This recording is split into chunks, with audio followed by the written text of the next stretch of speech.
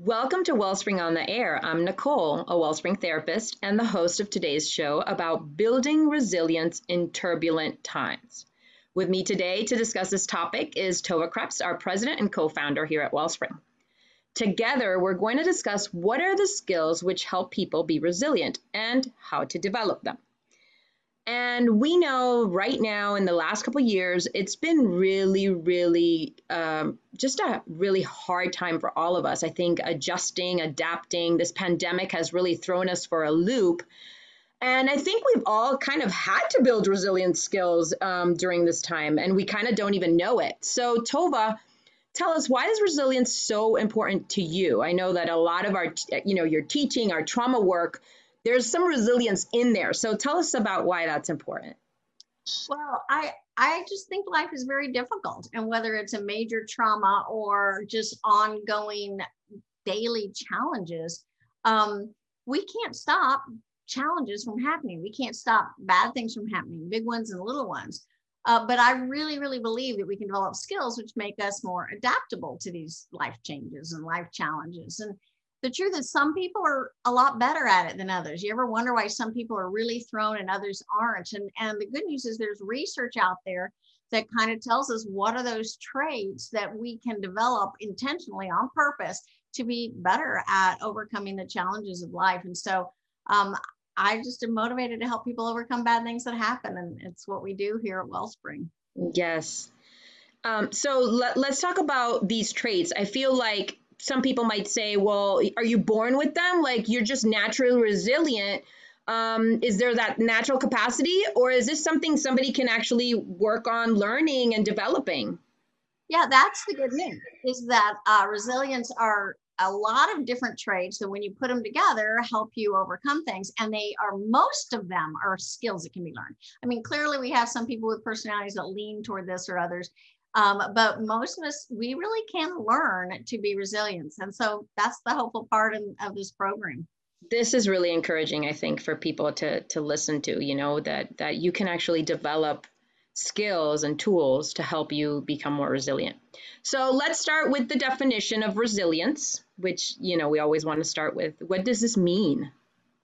Well, resilience does not mean that you are adversity proof, like bad things happen and it doesn't affect you. That's not resilience. Resilience is the capacity to adjust to the challenges, that you can adapt to it and move forward with life, even when you have these kind of setbacks. And ideally, you move forward with personal growth after having done so. So it's about gaining strength. Think about muscle building, and going to the gym is like building strength from the stressors versus being really negatively affected by them.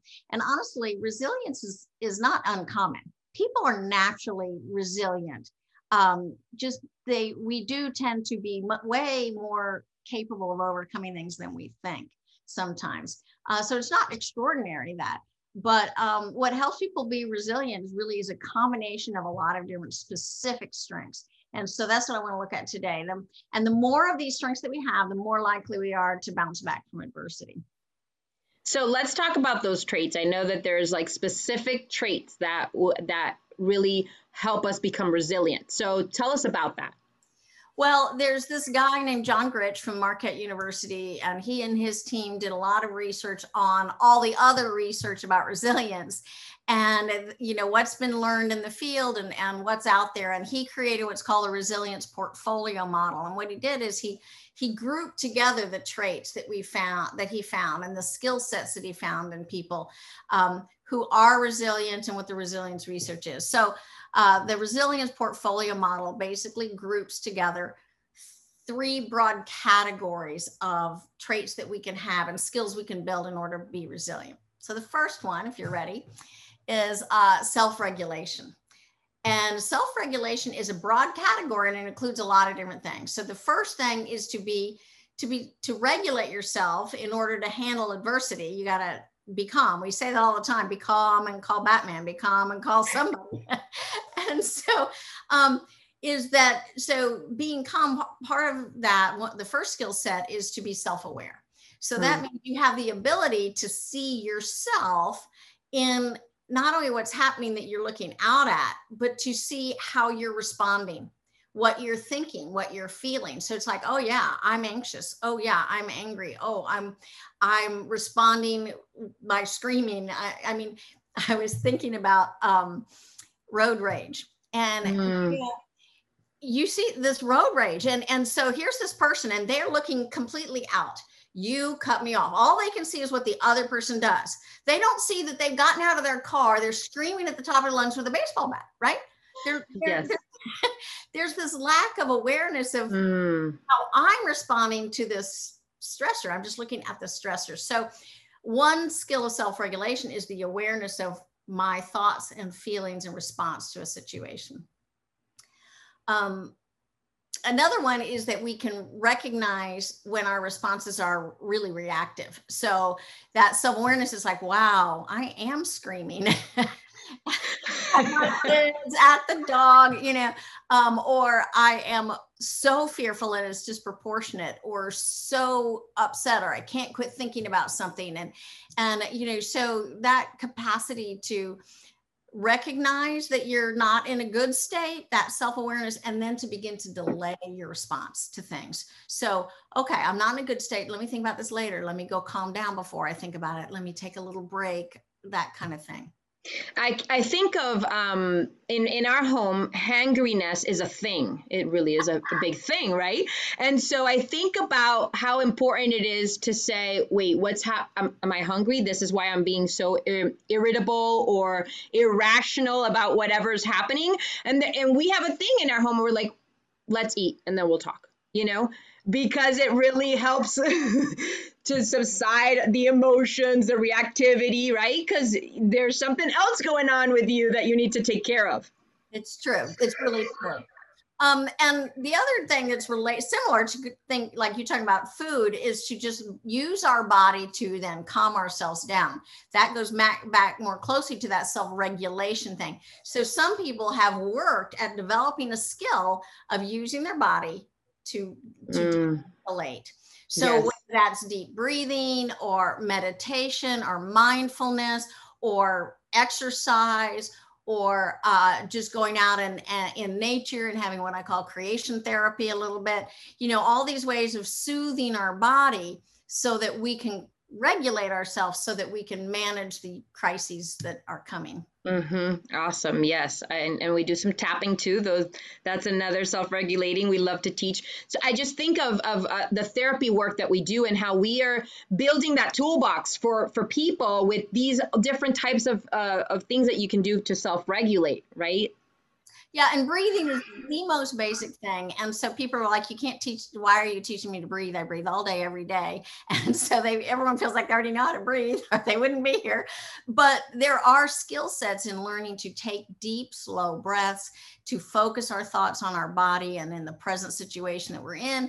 And it literally changes our body's state of being. Even taking a sip of water, noticing the environment, the mindfulness of the world around you at that moment versus what you're thinking about, that's the crisis, that's the future or the past or the big things around you. Centering on the now, the here and now, actually helps our body say, oh, she's okay. It helps us calm down. Yeah, definitely. That's really good.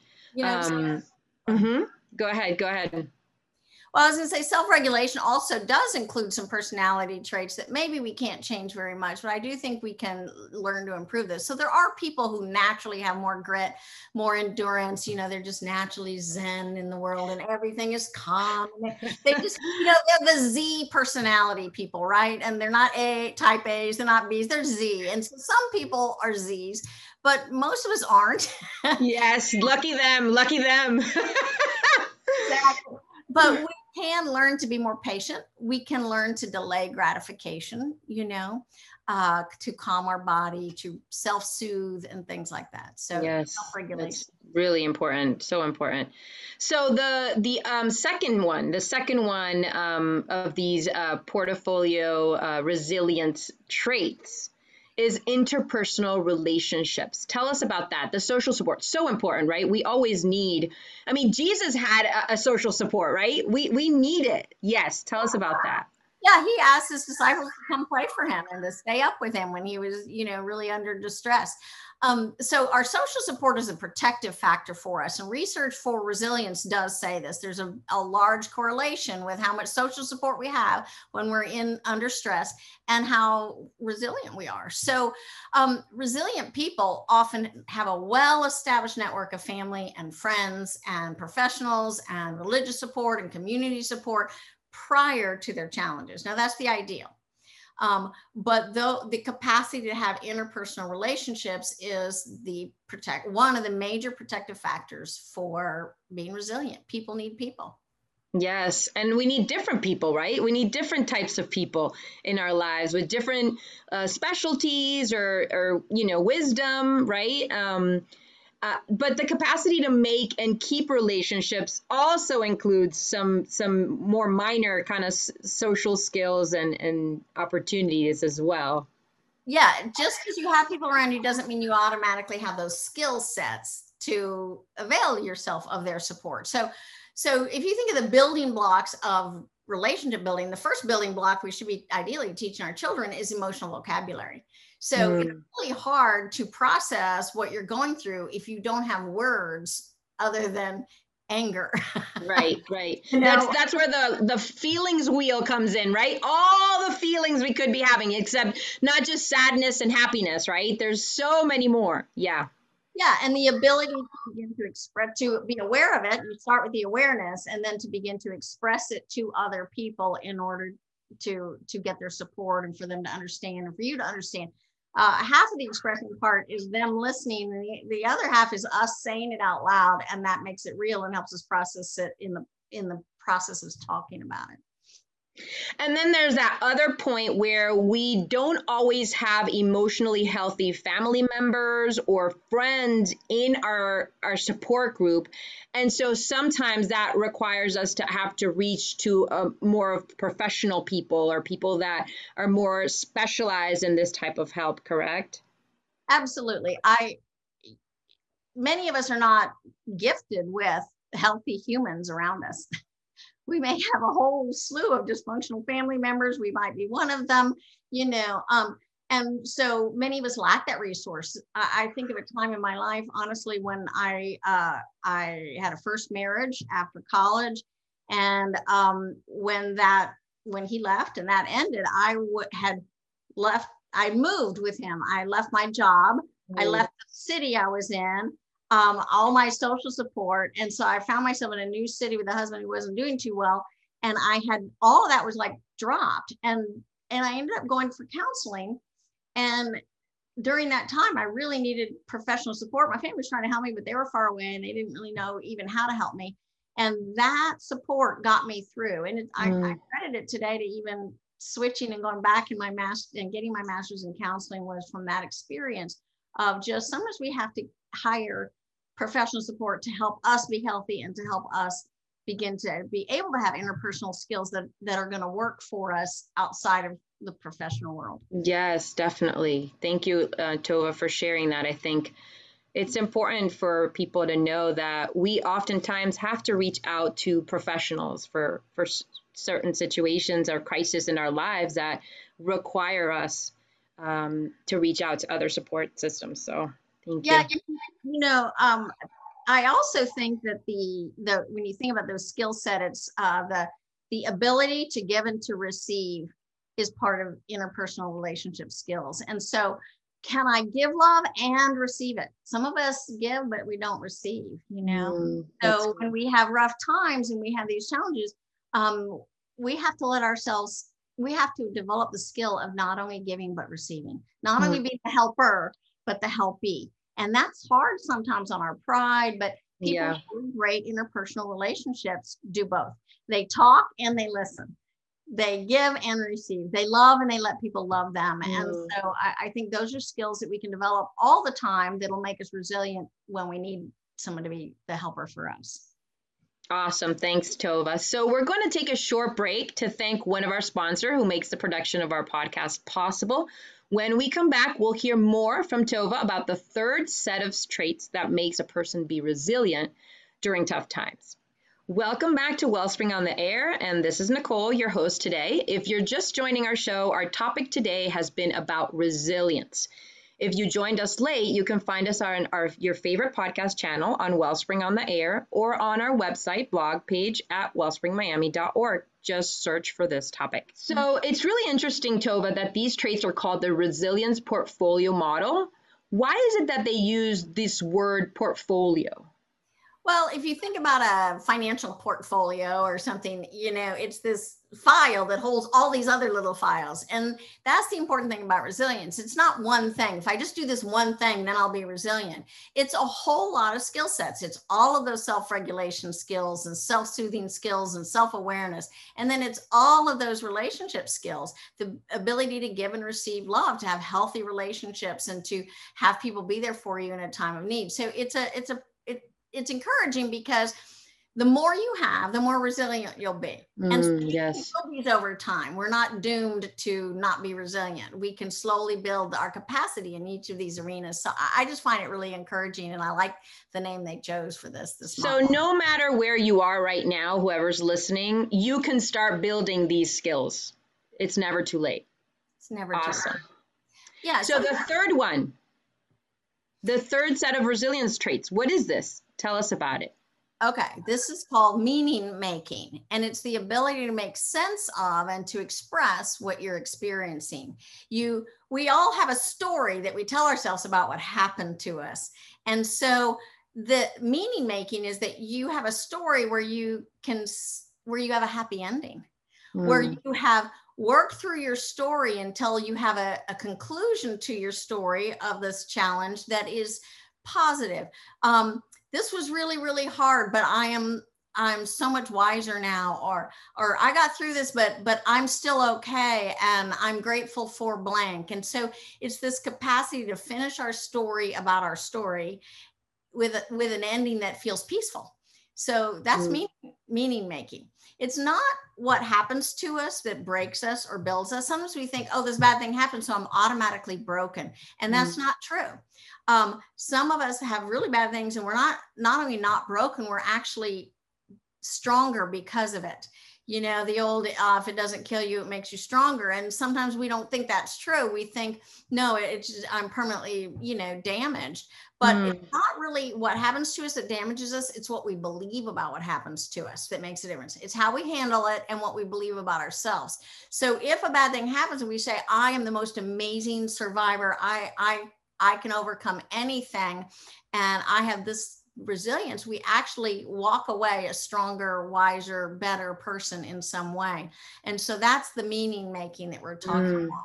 So what are some ways that people can make meaning out of their story? I mean, what is the perspective that they should look through, or what should happen? Yeah, and I think we can't tell other people how to do that, but I'll tell you some of the ways that there are, and they are varied. So for me, probably for you, because I know you, but some of us find that our spiritual lives and our religious worldview, a worldview that includes a sovereign God who's over things, that includes eternity, helps us add meaning to what's happening, because there's some sense that there's a bigger thing happening than maybe what we see in the moment. So for me, that's usually the way I find meaning in it. But it's not the only way. There are a lot of other ways. So some people find their meaning in the growth they develop. So you think about somebody in the military or something, it's like, I have mastered this. I can now go into these challenging situations and I know just what to do, and I've grown and I know how to handle it. And, and so that is the meaning that they find. Is their strength and their growth in the process. Also, I think of just having a perspective of seeing the good, even like when bad things happen, you could have this optimistic view. Okay, so even though this bad thing happened, these are some good things that came out of that, or that happened alongside that. Yeah, and there are some people who that's their go-to. Every challenge they face, my husband's work partner is like this. Any new challenge is an opportunity. Because if it's new and different and challenging, you never know what's going to unfold, because growth can come from that, right? Yeah. change brings opportunity. Some people are just that optimistic all the time. They always see that in the challenges, and but we can develop an optimistic view. We could at least ask the question, I wonder what good or new could come out of this that wouldn't have happened without that opportunity. The pandemic is a good example of that. It's really, really hard for a lot of people, but the things that have developed out of it, I mean, we've all learned to do Zoom. At Wellspring, we've gone to all telehealth and teaching in new ways and reaching people in new ways and breaking boundaries. And many people have found opportunities in this challenging time of the pandemic. And another, I think, way of making meaning is the human connection, which leads, from this whole idea of the pandemic and all of us experiencing different things. It really connects us in our suffering, right? It connects us to each other. Yeah. And so we go back to the interpersonal relationships. For many people, that is the meaning. So with the loss of a loved one, the fact that the family comes together and they're there for each other is the meaning. It's about remembering what's important, and often what's most important to people are the human connections. And sometimes our hardships help us tune in to our deepest values. Sometimes we're just so busy we forget, but our hardships remind us of what we really care about, who we really care about, and those connections become stronger. And sometimes out of it also, another type of human connection is altruism. So you're in this challenging time, but in the process, it's a human connection with any human. So you think about the outpouring for people following disasters, where the humans come to the other humans and say, what can I give? How can I help after earthquakes and hurricanes? And it's this outpouring of human connection and altruism that makes meaning out of these hard times. Yes, absolutely. And gives hope. It's a lot of hope to people. Yeah. So this is one of my favorite parts, because we get to talk about why it's important to actually work through this, right? How do we find the meaning to our stories? How do we work through this? That's where our therapeutic hats come on. But tell us a little bit about that, Tova. Yeah, so you're right. We both love to talk about this. So the truth is that the best way to find the meaning in your challenges and to become resilient is to actually attend to what happened to you, to circle back, to revisit those challenges after. It's tempting once you're through it to just sigh relief and move on. But if you don't revisit it, if you don't analyze it, if you don't make sense of it, you really won't move on well. And so that requires this intentional pursuit of the truth about what happened. So how did you feel when it happened? How did you respond? What have you learned that you could do differently next time so that you actually feel more confident for the future instead of more fearful? What are your strengths and weaknesses? And so how could you work on some of those? So maybe you could stay calm in the moment, or, work on your worldview, your religious worldview, or work on your relationship building with other people. But you're not going to know that if you don't actually attend to the story.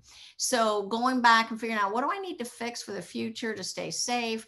What are the outcomes I'm grateful for? All of those things come from an analysis, from an intentional circling back to the story to make meaning out of it. Yes.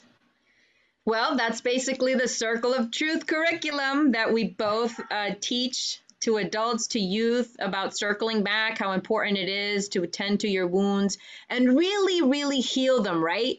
Not just put a Band-Aid on top, because something will happen to bring it all back out, right? Yeah, we get triggered, and we don't have to come to therapy, but therapy can help. You don't have to come to our trauma resolution programs, Balance and Restore, but those can be profoundly helpful. You can do some of this on your own, even with good friends or whatever. But we are here. We do have this curriculum called the Circle of Truth. So we're going to shamelessly plug it because I think it's just a roadmap to make it easy to figure out, how do I circle back and get through it? So Nicole, can you tell us the 6 steps of the Circle of Truth? Of course. So it's 6 steps. The first is face it. The second one is feel it. The third is express it. The fourth is fix what you can. The fifth is accept it. And the 6th is embrace it. Awesome. And if people want more of that, you got to come to our website, plug into our programs. We'll be happy to share those with you. So, before we end, Nicole, let's do talk about some examples we have from scripture about people who are resilient.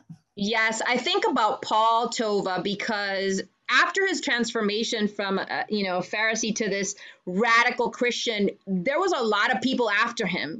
He was beaten, he was stoned, he was put in jail, he was almost killed, and he just kept going. He kept pushing. He also had this ability to share his feelings, right? He shared with his people how he was feeling. So I feel like he had a good support. Like the people that really did believe in what he was doing were right, were behind him, were listening, were supporting him. But he had this endurance of just he had his goal set, and he was just pushing and pushing forward. Yeah, and he talks about that, pushing forward, finishing Yeah. the race, and you see that endurance. And I think about David, King David, all the way from the beginning of his story where he fights a lion, he's a shepherd, he fights a lion, he fights a bear, and he masters him. And so when he gets to Goliath, everybody else had a different worldview, that this would be an overwhelming challenge to fight this 9-foot man. But he didn't have that worldview because he had developed skills. He knew he had some confidence, and he had a worldview that was bigger than this, that God was in charge and God would bring him victory. And then you see that through the rest of his life, because he had Saul, he tried to kill him. He had his own son who came after him. And I feel like when I look at David, I see how he processed those things in the Psalms. And you see him process. You find him centering himself, that self-regulation. And he talks about, why are you so downcast, my soul? Hope in God. So whether he's depressed, or whether he's afraid of his enemies, or whether he's angry, or whether he's guilty, you see him process and always go back to a bigger worldview that made meaning out of his stories and gave him confidence to keep going. So I think of David. Love that. Well, it's time to close out this show. But before doing that, I just want to leave you all with this great scripture that really talks about resilience. And it's from James. And it says, "Consider it pure joy, my brothers and sisters, whenever you face trials of many kinds, because you know that the testing of your faith produces perseverance. Let perseverance finish its work so that you may be mature and complete, not lacking anything." So thank you all for joining us today. We hope you listeners have had some encouragement about how to develop resilience. Again, if you joined this program midstream, you can find this show and others on podcasts at Wellspring on the Air or on our blog on wellspringmiami.org. The title of today's show again was Building Resilience in Turbulent Times. Encourage us and let us know you're listening by sending comments or questions to ontheair@wellspringmiami.org. It's time to wrap up. This is Nicole with Wellspring on the Air, because hearts and minds matter.